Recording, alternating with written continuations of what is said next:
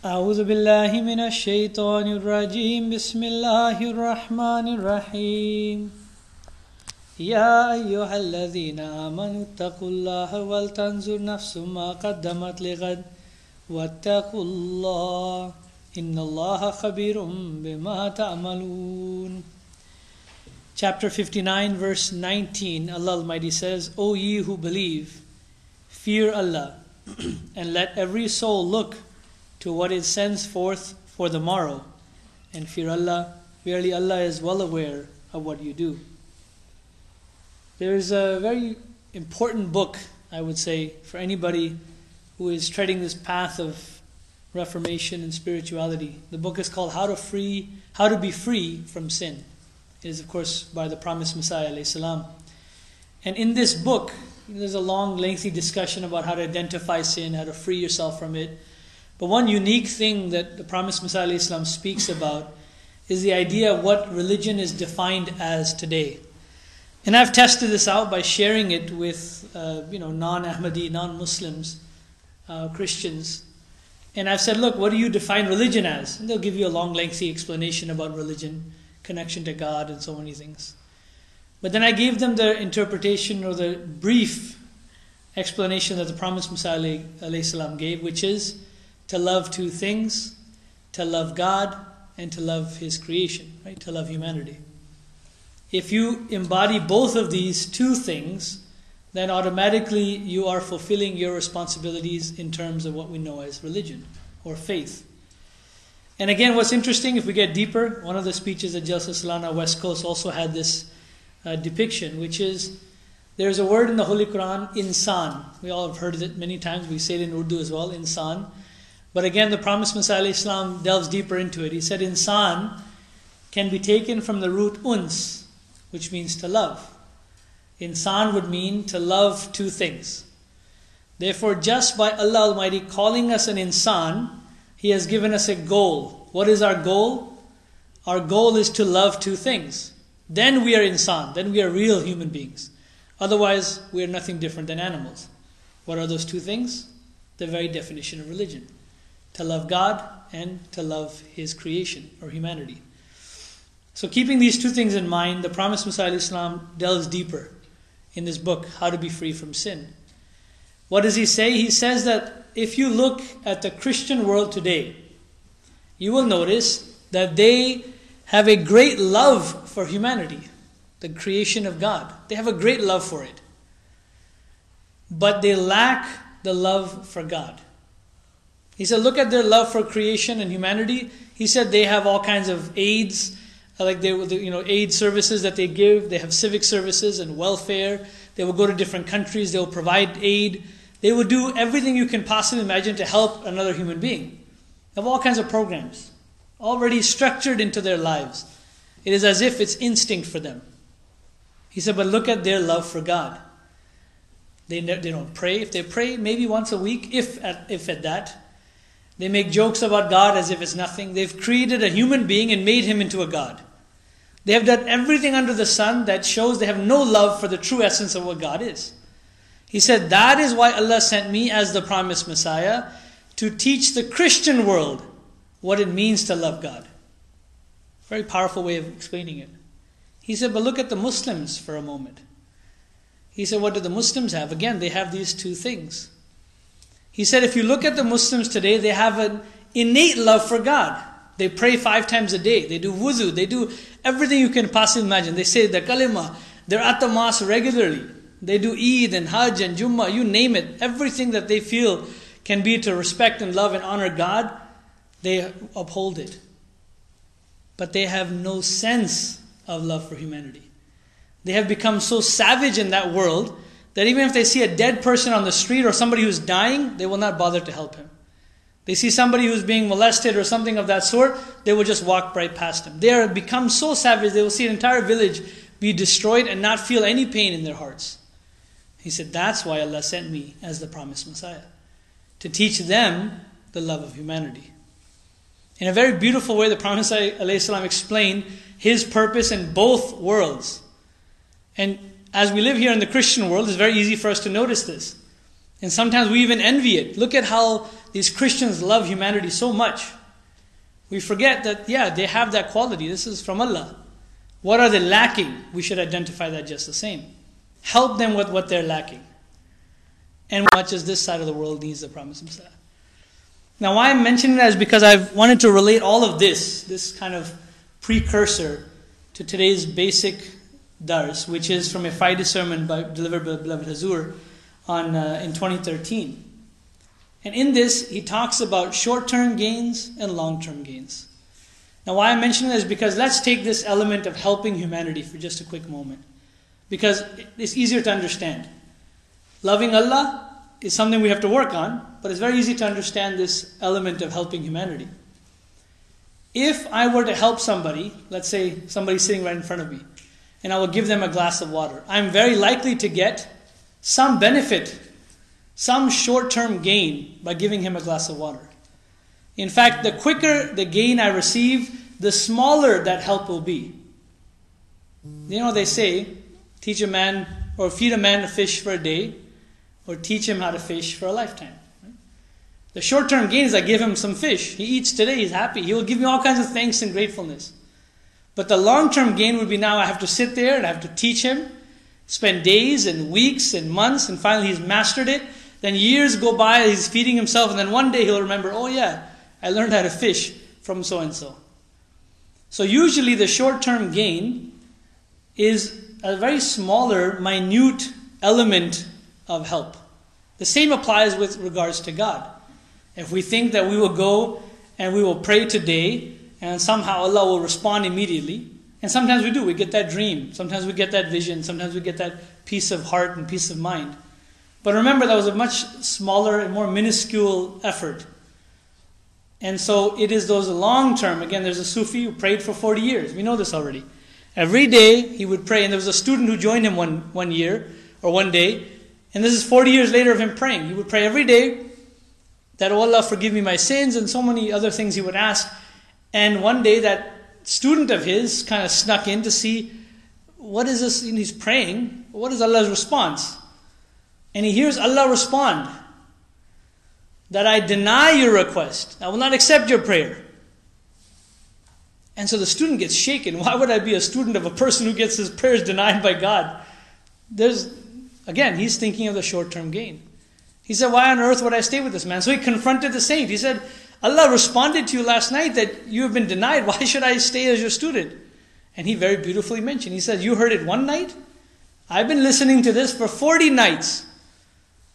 40 years. The point is that I will continue to ask Allah. It is His job whether He accepts or not. And because of this statement he made, that night Allah Almighty said, I accept every prayer you've made for the last 40 years. Again, short term, long term. And this is what beloved Hazur spoke. In fact, he said, in this day and age, deeds and practices that we have in this world, think of it as if you are riding a galloping horse. This world is like a horse. It's moving, it's chasing, it's going after something, and you're riding it. Now you have one option, or two options. You can either try to control the horse as much as you possibly can, or at the least you can hold firmly to it, trying to make sure you don't slip and fall. That is exactly how our deeds have to be as we're passing through on top of this galloping horse of this world. We have to constantly monitor what we're doing and how we're doing it.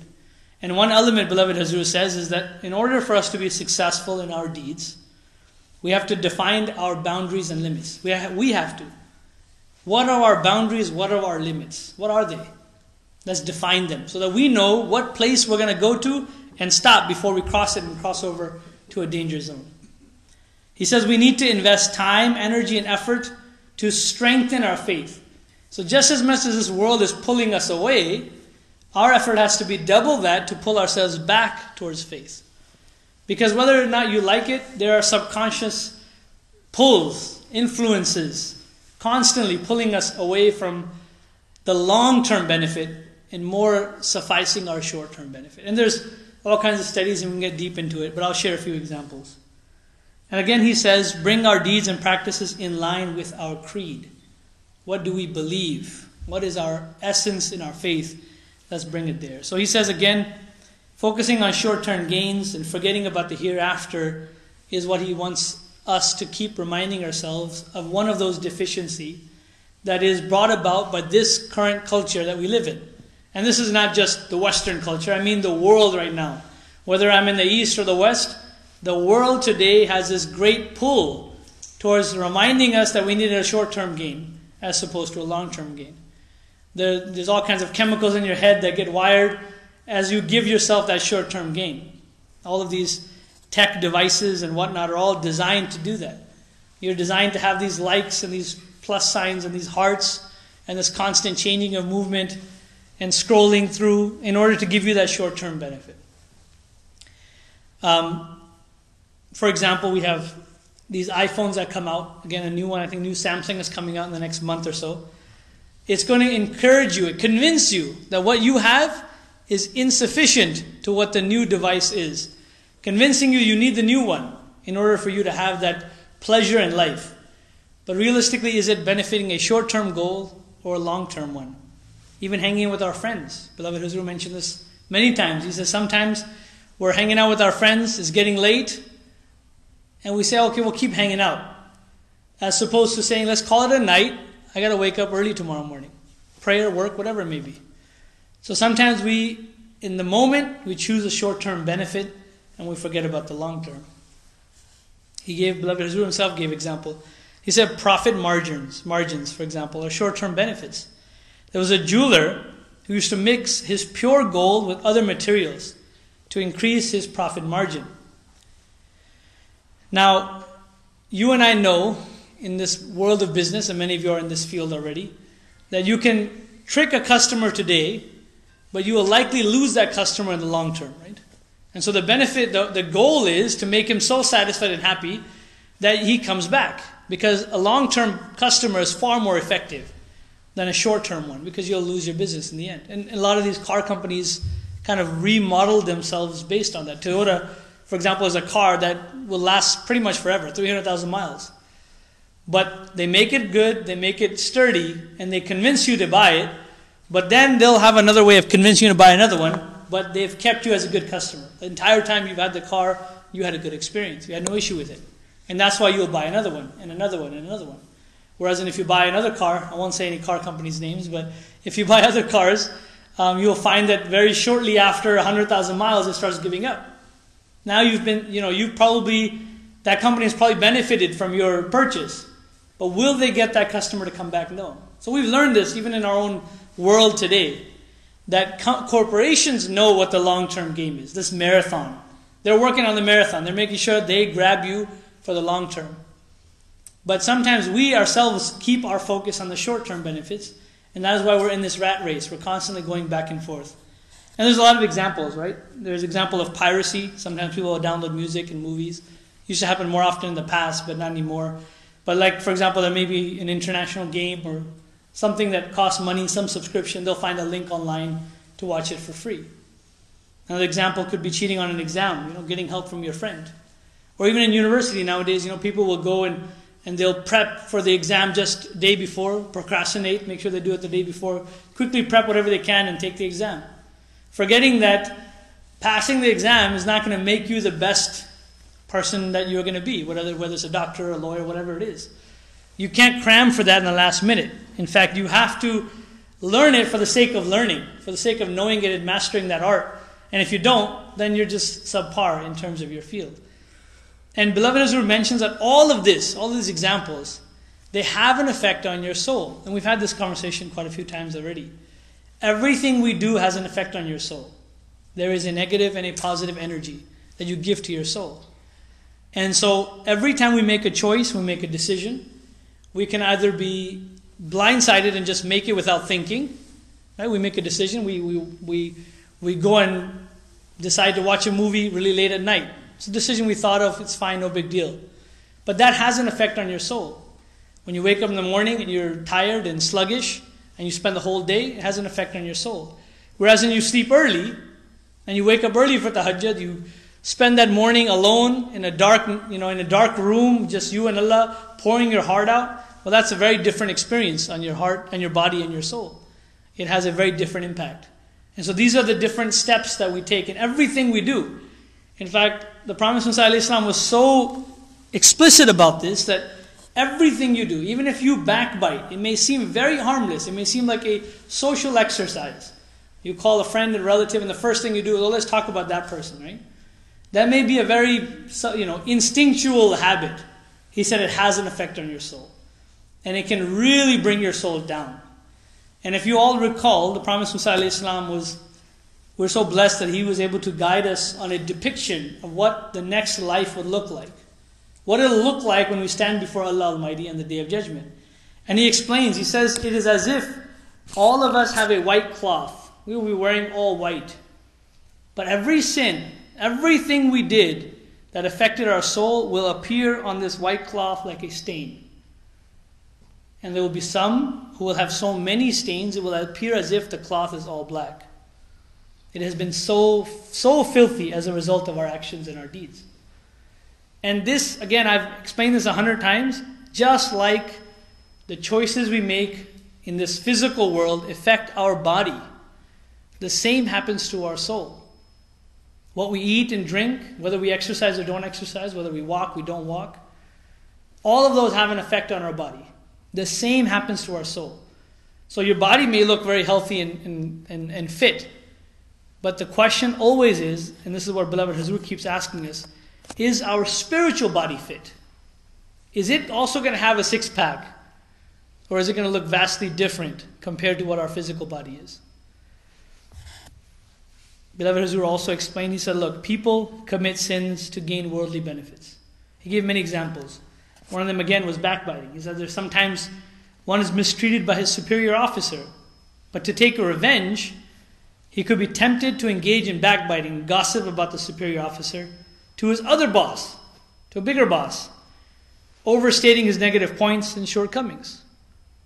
He said here, the appeal of a short-term gain tempts one to commit the heinous sin of backbiting. This is, again, a constant reoccurring effect. We see this all the time. We get hurt, our pride gets affected, we try to take revenge, and we don't think it's revenge at the time. We don't think our pride has been affected. But we are all responding to all of these instances and in fact increasing our own self-worth. Even though that worth, remember, respect only comes from Allah. Disrespect also, this idea that I'm going to have more izzat. In Urdu, we use this a lot. The izzat ka sawal hai.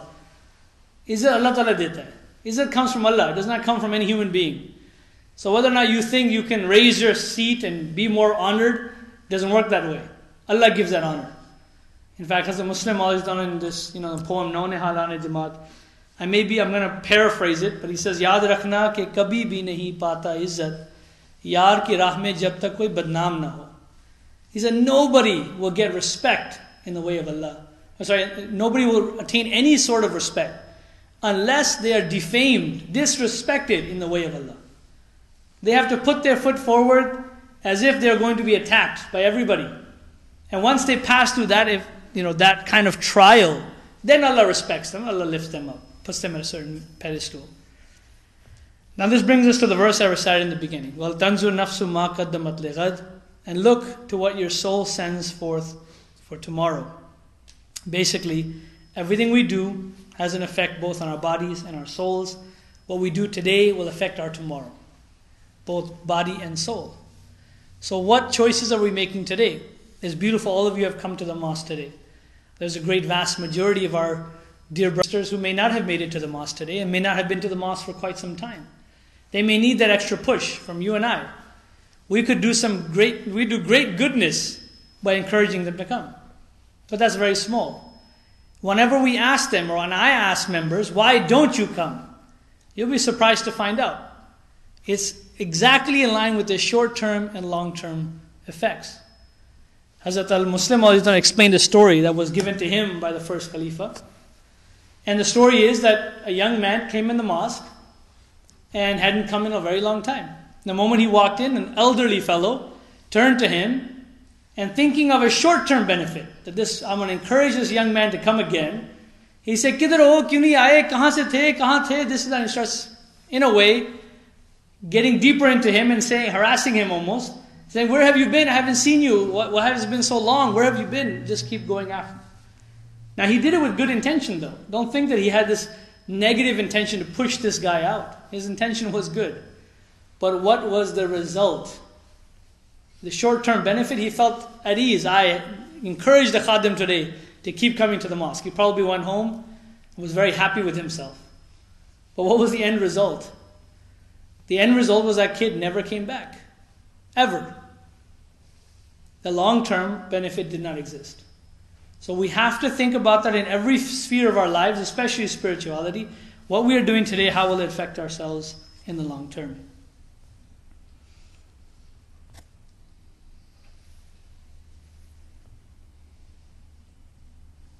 The last aspect is about prayers. And I know that sometimes we also indulge in prayers in a reactive way, in a short-term, quick, reactionary way. I'll give you an example. Even this world we live in, they always have a prayer vigil. But when does a prayer vigil happen? Before the incident or after the incident? After, always after. So it's a reactive instance of prayer. It's like, let's pray for this family and thank God and all these other things after the fact. We're the only, spiritual community in the world that understands prayer is a proactive measure. You have to do it beforehand. I visited Seattle this last weekend, and they had set up a brand new gym, to exercise gym. And as we started, doing pull-ups and whatnot and bench presses and stuff, the joke was that, this guy who's doing his bench press, he should get a six-pack immediately. And I said, yeah, this is exactly how they look at the spiritual world. Somebody will wake up one morning and say, I prayed Fajr today. Why didn't Allah listen to my istikhara?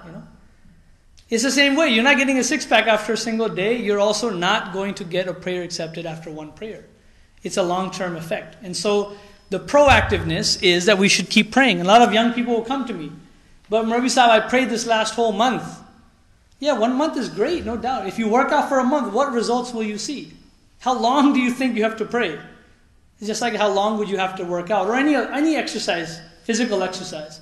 Because we know that Allah Almighty does everything or has created this universe in a way that functions gradually.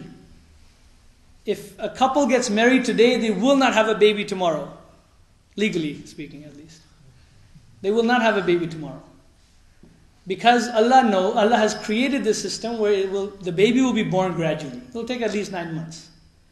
And that is exactly what we are trying to explain here, that prayer should also be beforehand. Anybody who thinks that we should pray when something happens bad or when we need money or when we need situations, it doesn't work that way. In fact, many of our elders here, you can ask them. They will tell you one thing that I also believe is true. That a lot of the successes that they're experiencing is because of their parents' prayers many, many years ago. It's an interesting and odd way of looking at it. What do you mean your parents' prayers? What about your prayers? What are you doing today? And you'll realize that a lot of the prayers you do today will affect your tomorrow. They're not affecting the now. So it's important for you to take the lead when you are young. This is what the hadith say. The Holy Prophet Muhammad sallallahu alaihi wasallam said, those who are young, who connect with Allah, they're ahead of the game. And so this is the takeaway message today. That as we are starting and we're continuing with this idea of thinking about the long term, thinking about the next life, knowing that we want to enjoy the next life in this very life, we have to start now. Let's start with prayers. Let's start with focusing on the goodness and making sure that we stay away from those bad habits that will affect and deteriorate and even destroy our soul. May Allah help us to do so. Inshallah.